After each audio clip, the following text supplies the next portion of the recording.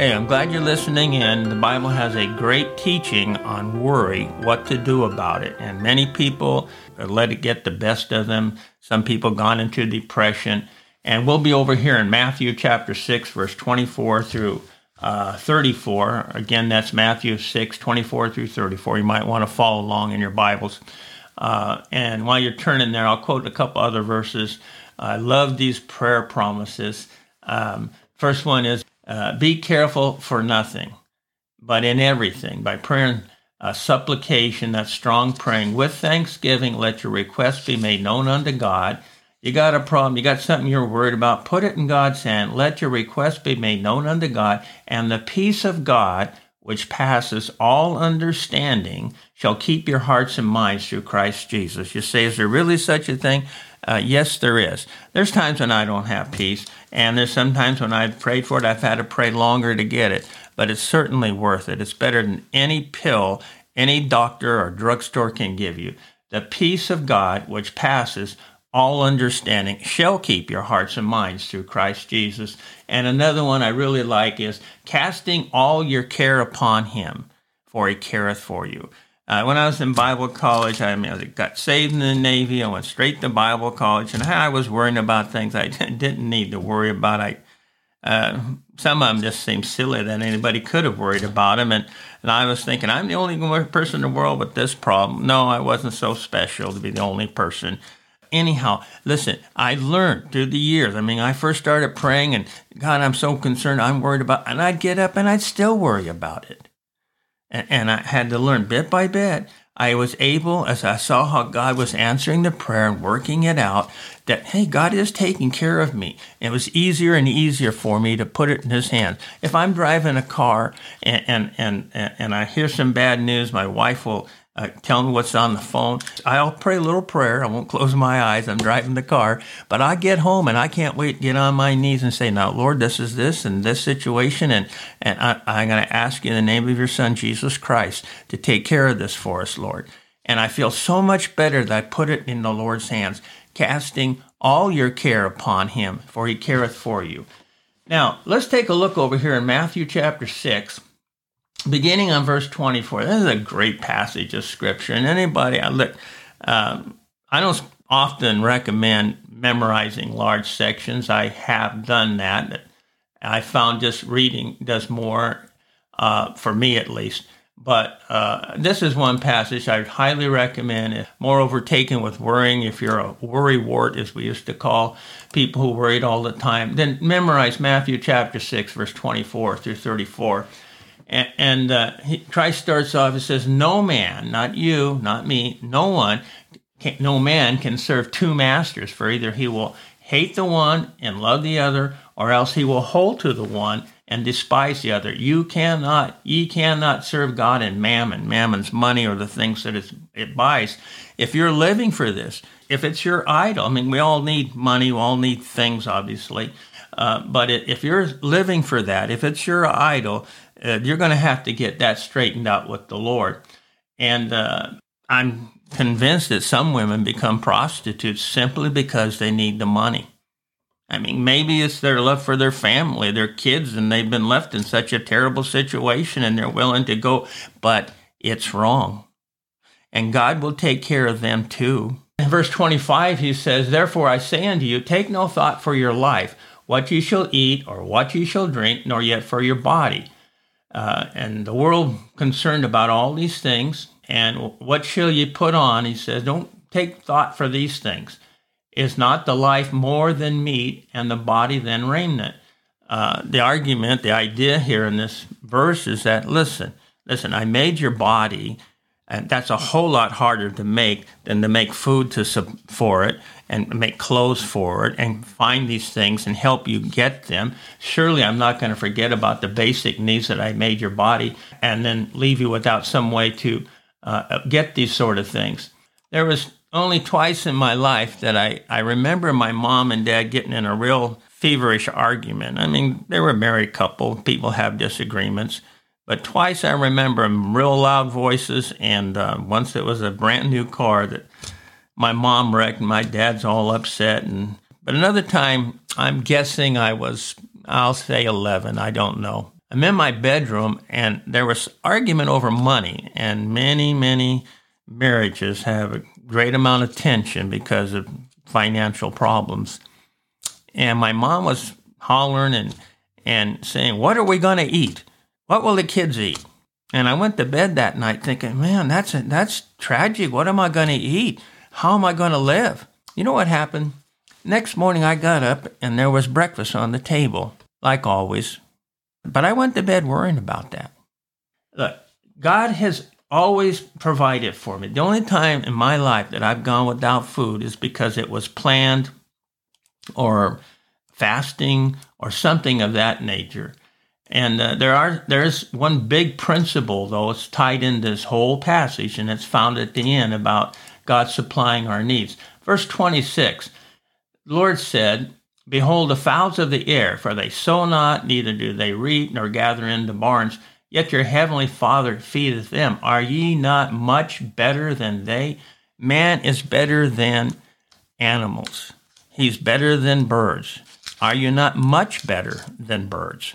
He says, I take care of the birds. By the way, have you ever seen God feed a bird? I've never seen that.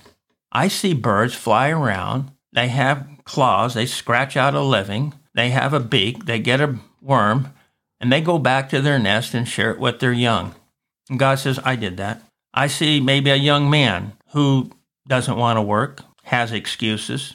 Knock and ye, it shall be opened unto you. Seek and ye shall find. Ask and it shall be given you. I went out and knocked doors. I didn't get a job. It's not working for me. Seek. Just keep going till you get something. It's not easy for those birds either. The only real big difference between us and birds in this area of worry is birds don't worry.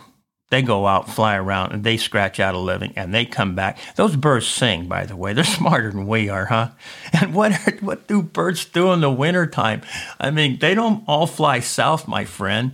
But first sunny day, there they are, flying around and chirping. They appreciate God taking care of them. Thank you, Lord. You gave me the ability. You gave me a brain and willpower, and use that. God expects you to do like the birds do. He goes on down here, and he says, verse 27, which of you by taking thought can add 1 cubit unto his stature? Somebody took a poll. I don't know how accurate it is. But they went to Hollywood, the most beautiful people and often some of the richest people, and they said to him, if you could change anything about the way you look, and this verse here in verse 27 says, which of you by taking thought can add 1 cubit to his stature? They said, if you could change anything about how you look, what would it be? And I understand there's a certain concern there being in Hollywood, being in the movies, and, my hair color, some of them want their nose shaped a little different. I don't know. There's many things. Their height, their weight, their this, that, and the other thing, and come out to over 90%. I think it was 96%. Now, again, I didn't take the poll, but that's not too far off. Many of us, as we're young, we're looking in a mirror, and we're wishing that, and we're wishing that. And God says, you're not changing anything anyway. I mean, it's not going to be a real change. And he would rather have us accept some things. In verse number 28, he says, and why take ye thought for raiment? Consider the lilies of the field, how they grow. They toil not, neither do they spin. And yet I say unto you that even Solomon in all his glory, the richest man who ever lived, had all the finest clothes you could possibly have. That even Solomon in all his glory was not arrayed like one of these.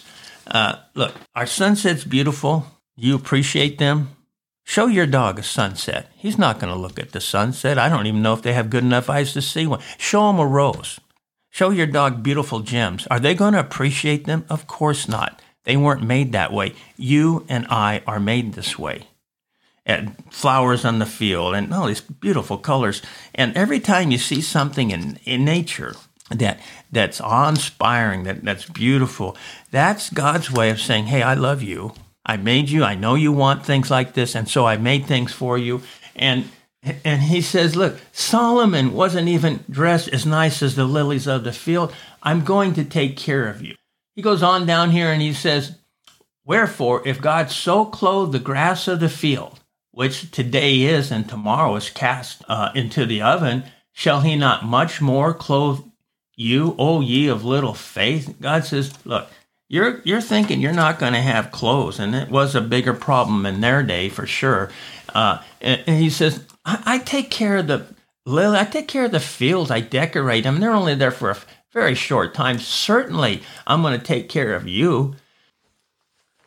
In verse number 31, Christ says, therefore take no thought. That's the Bible's way of saying, don't worry. Therefore take no thought, saying, what shall we eat, or what shall we drink, or wherewithal shall we be clothed? And he goes on down there and he says, verse 32, for after all these things do the Gentiles seek. For, or because your heavenly Father knoweth that you have need of all these things.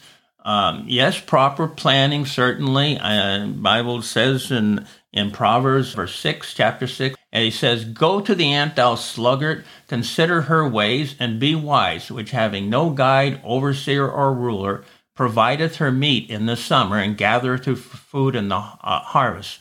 And a sluggard in the Bible is a lazy person, and he's always got excuses. And the ants don't need an overseer. They don't need a mama out there. Get out of bed and go get a job and put some meat on the table. No, an ant is a self-starter, and God says, look, I made you. There's certain needs. I know you need to fulfill them. I will help you, but use your 2 arms, your 2 legs, ask, knock, seek, and I'll help you find it, but you've got to go. That's God's way. You'll feel a whole lot better about it rather than to have to be carried by someone else. There are people that have worried themselves sick and don't even want to make simple decisions. Sometimes, a young person or any age person can be afraid. Pray, trusting God, casting your care, putting it into His. Ask, Lord, please help me with this. Show me what I can do. I'm going to trust you with this, Lord, and leave it there with Him and see how He blesses you. Certainly, it'll come out better than if you hadn't prayed. There are people who won't take jobs they should have. They could have. They have the ability to do them. But, I can't take. You think of all the decisions I'd have to make. Well, God's not going to allow you to do something that He won't help you with, all right? There's a Bible verse that says, faithful is He, God, who has called you, who also will do it. God's called you, and He will also do it. You just have to go. Saying, what shall we eat, or what shall we drink? Or wherewithal shall we be clothed? The ants don't say that. They get out there. They also scratch out their living. And God made it so it wouldn't always be easy. I know it can be a grind, friend. Fighting the traffic, that's just a small part of it even. And consistent. It's like a teenage kid. He thinks he knows what it's like to be a dad. Well, guess what? If you're a teenager, you're never going to know what it's like to be a dad until you actually are one. And then you got some real responsibilities, and you've got to provide when you want to, and you've got to provide when you don't. That's what a dad is. And God says, look, I made the world, and there is a curse on it, and man will earn his living by the sweat of his brow. This is my way. Don't fight it. And, if you're diligent, you'll be able to go ahead and not only make ends meet, but provide for your family and have the joy of knowing that you did that. Otherwise, you can have real depression if you don't work. The last part of verse 31, wherewithal shall we be clothed and drink and eat? For after all these things do the Gentiles seek. For your heavenly Father knoweth that ye have need of all these things. But, now here's the principle. Your concern shouldn't be the problem. You can ask God, did I cause this? Is it because of something I've done? Ask God to forgive you if He reveals that to you. Sometimes it is. Sometimes it's not. Regardless, make things right with God. But verse 33 says, but seek ye first the kingdom of God. Don't worry about all this other stuff. Don't worry about all these other things. Proper planning, yes. But don't get worried about it. Do what you're supposed to do. Save up for the hard months. But seek ye first the kingdom of God. God says, this is what I want you to make your concern. See if you're seeking me and pleasing me. I'll take care of the rest. But seek ye first the kingdom of God and His righteousness, and all these other things shall be added unto you. Take therefore no thought for the morrow shall take thought for the things of itself. Sufficient unto the day is the evil thereof. There's enough problems today to worry about, and some people are actually worrying about the next day and the next day and the next year. You better learn to cast all your care upon Him. I had a man, when I started this church in Washington State, we had a building that was loaned us during certain times of the week, and it was free, and the guy did us a great job, and I very much appreciate it. But this man came along, and I told him what had happened. He'd visited sometimes in our church, and he says, oh, well, this won't last forever. Sooner or later, they're going to want money, or they're going to have other people in here, and you won't be able to stay here.